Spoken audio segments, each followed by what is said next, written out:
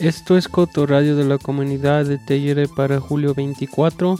Mi nombre es Luis Tavares y las titulares de hoy son: Mountain Village tiene un nuevo alcalde, Omnisalud inscribe a sus primeros pacientes, los resultados del estudio de impacto de alquiler a corto plazo y el clima para la semana.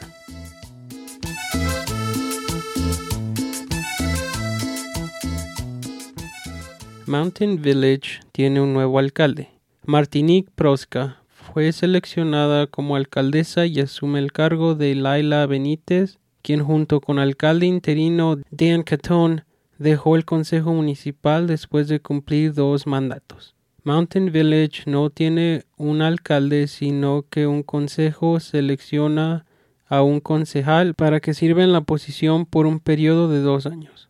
Proska fue seleccionada como la única nominada y tuvo apoyo unánime.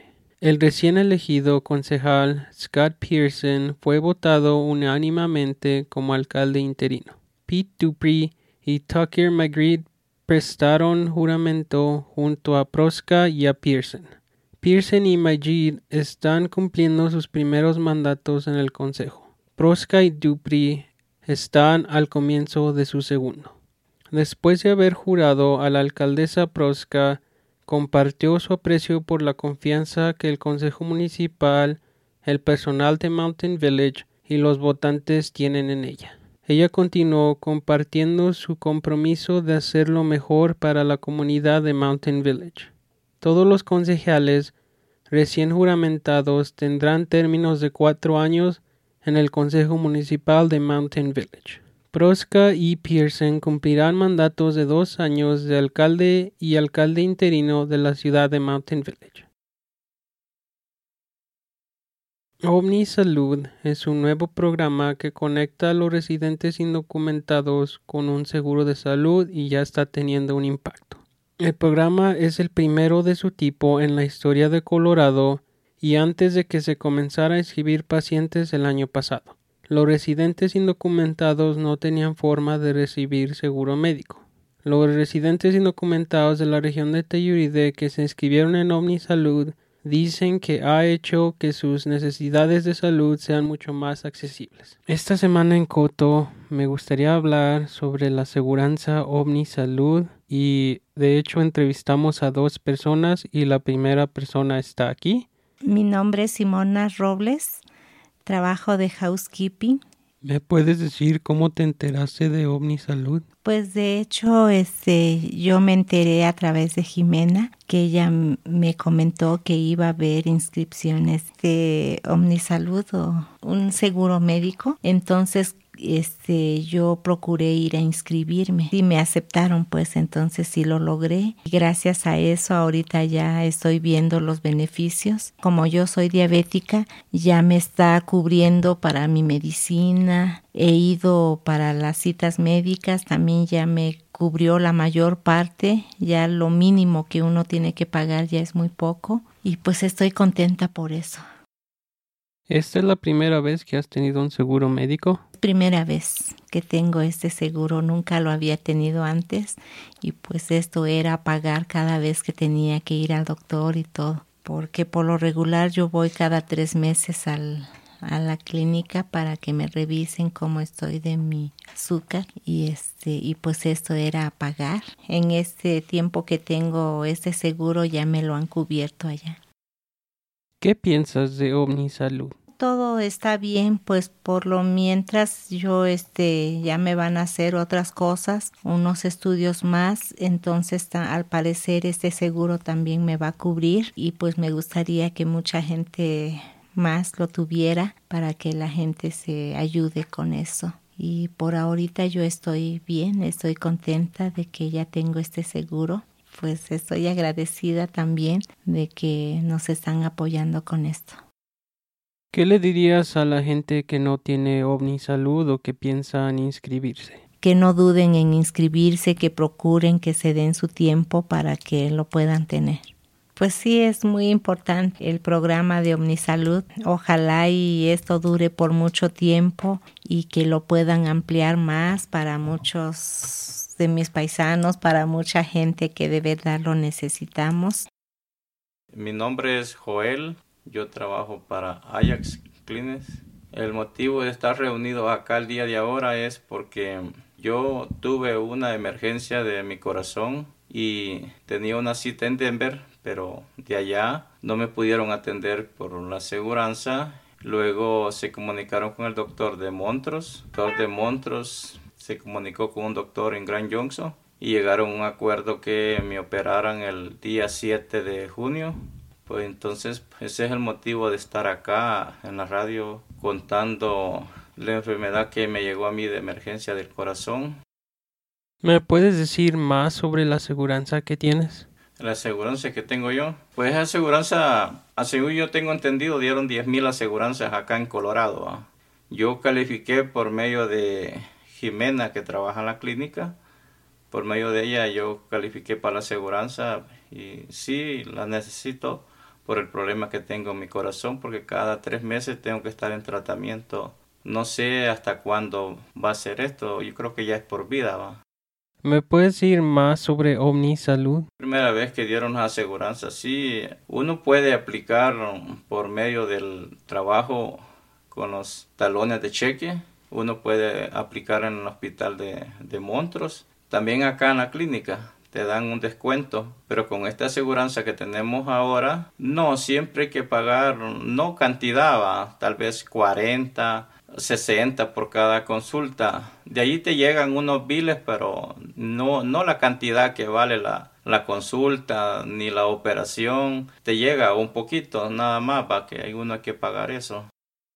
¿Me podrías contar sobre la historia, cómo fue que supiste que necesitabas una operación? El motivo fue que yo visité la clínica de acá, del pueblo, y me detectaron como algo que se oía adentro de mi corazón. Y entonces este doctor lo pusimos en contacto con un doctor especialista de Montrose. Y el doctor dice que el corazón ha crecido y como que las arterias están muy inflamadas. Y por eso que hace 4 meses yo me desmayé 3 veces en la noche. En la última vez ya no podía regresar, no podía levantarme, pues caí al suelo.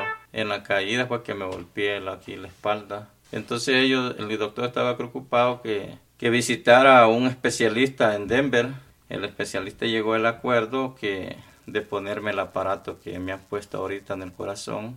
Entonces la operación fue en Grand Junction. ¿Hay algo más que te gustaría hablar sobre tu experiencia con Omnisalud? Pero es buen proceso el que tenemos ahorita con estas aseguranzas que han dado, porque mucha gente se está beneficiando, ¿va? Porque si no hubiera tenido la aseguranza, a mí no me hubieran operado, porque se pone bien complicado, porque piden muchos requisitos, ¿va? Por medio de la aseguranza fue que a mí me han atendido, ¿va? Pero es por un año, entonces esperamos que estas aseguranzas las sigan dando, pues, porque hay mucha gente que las necesita, ¿va? Esperamos que lleguemos a un acuerdo algún día y den una aseguranza así más segura, pues. Tú sabes que uno hablando se entiende y podemos llegar a un acuerdo de dar una aseguranza que te ayude lo que es cualquier emergencia que tengas de consultas en los hospitales, ¿verdad? Así como yo, pues mi caso, ¿va? Si yo no hubiera tenido eso, creo que no estuviera ahorita operado, no sé qué hubiera sucedido ya, ¿va? Porque sí era una emergencia de mi corazón, ¿va? La inscripción abierta para Omnisalud en el 2024 comenzará el 1 de noviembre de este año. Cualquier persona interesada en inscribirse en Omnisalud o en permanecer en Omnisalud un año más debe actuar rápido, ya que los lugares podrían llenarse rápidamente. Para obtener más información sobre cómo inscribirte, visite el sitio web de Tri-County Health en tchnetwork.org o pregunte a un proveedor en el Centro Médico de Tellure. En el 2021, los votantes de Tellure aprobaron la medida electoral 2D. La medida aumentó el costo de las tarifas de licencias comerciales en unidades de alquiler a corto plazo, los fondos dedicados al Fondo de Vivienda Accesible y estableció una mandatoria de 2 años para las nuevas licencias de alquiler a corto plazo. Este noviembre, la pausa de 2 años terminará como tal. La ciudad de Tellure está recopilando datos sobre alquileres a corto plazo y su impacto, para ayudar a informar las posibles decisiones de política sobre alquileres a corto plazo. Teyure contrató a Consulting Economic Planning Systems para realizar un estudio sobre alquileres a corto plazo, centrándose en 2 preguntas. ¿Qué importancia tienen los STARC para la economía de la región de Teyure? ¿Y cómo podían los STRC estar afectando la disponibilidad de vivienda a largo plazo para la fuerza laboral y otras personas y residentes que necesitan vivienda? Después de varios meses de estudio, los resultados están listos. Eso es lo que el administrador de la ciudad de Teyure, Scott Robson, habló en una reunión del Consejo Municipal la semana pasada. La próxima semana, Teyure organizará 2 jornadas de puertas abiertas para compartir la información sobre la encuesta y obtener comentarios de la comunidad. Robson dice que EPS compartirá la misma información con el ayuntamiento en agosto, pero dice que obtener la opinión inicial de la comunidad es vital. Las jornadas de puertas abiertas del estudio de alquiler a corto plazo se llevarán a cabo el martes 25 de julio en la Escuela de Artes Aja. Habrá 2 oportunidades para asistir, una a la 1 p.m. y otra a las 5:30 p.m. El rodeo de San Miguel comenzará este fin de semana con plena diversión para la familia. El rodeo comenzará el viernes con rodeo junior a las 10 de la mañana. Hay mutton busting a las 6 p.m., seguido de rodeo profesional a las 7 p.m. El sábado se ve casi lo mismo con el busting de mutton y un rodeo profesional y una fiesta posterior a las 10 p.m. El rodeo comenzará el viernes 28 de julio a las 10 a.m. y continuará el sábado 29 de julio hasta las 6. El rodeo del condado es en Norwood. Las familias cocinan en la biblioteca. Únete a la Biblioteca Pública de Wilkinson y Bright Futures para un divertido programa bilingüe de cocina familiar con Camila Bisocco. Venga a practicar su español e inglés y disfrute de la cocina en familia. El tamaño de la clase es limitado a 10 familias. Se requiere inscripción. Si desean inscribirse, vaya a la página web de la librería. Este programa va a ser el 26 de julio a las 5:30 p.m. Las comunidades están comenzando a inscribirse en un nuevo programa de vivienda accesible del Estado, incluida la ciudad de Teyure, que recientemente presentó su solicitud para ser parte del programa. Este nuevo programa fue creado a través de una medida aprobada por los votantes el año pasado y se proyecta que proporcionará $300 mil millones anuales para proyectos de vivienda accesibles. Varias comunidades ya han sido aprobadas y están recibiendo fondos iniciales. Aunque Teyure todavía se encuentra en las primeras etapas de su aplicación y aún no ha sido aprobado oficialmente, es una de las primeras ciudades en el estado en inscribirse. Para acceder a los fondos, los gobiernos locales deben acordar aumentar el inventario de viviendas accesibles en un 9% durante los próximos 3 años. Algunos funcionarios de vivienda están preocupados de que sea inalcanzable para muchas comunidades. Pero Teyure no se desanima. Ya tienen una serie de proyectos de vivienda planeados y dicen que solicitar el financiamiento adicional no es más fácil. Los gobiernos locales tienen hasta el 1 de noviembre para inscribirse. Y el clima para la semana. Hoy, lunes, vamos a tener nublado, martes nublado con sol, miércoles nublado con sol, jueves nublado con sol, viernes nublado con sol, sábado nublado y domingo nublado con sol. Estas han sido las noticias de hoy, lunes 24 de julio. Gracias por escuchar. Si tiene una idea o una historia, llame al equipo de Corto al 970-728-3206.